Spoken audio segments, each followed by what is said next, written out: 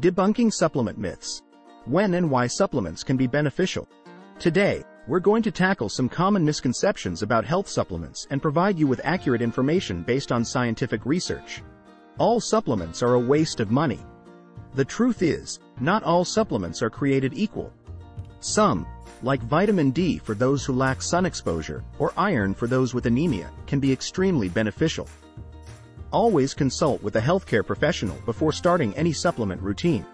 Supplements can replace a balanced diet. This is far from accurate.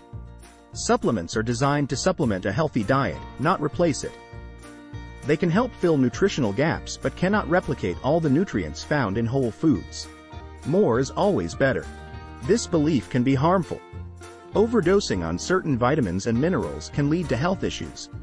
It's vital to stick to the recommended dosage. You don't need supplements if you're healthy. While a good diet provides many essential nutrients, supplements can still offer benefits.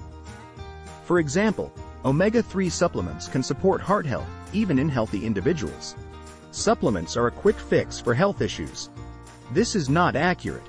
While supplements can support overall health and fill nutritional gaps, they're not meant to cure or treat diseases.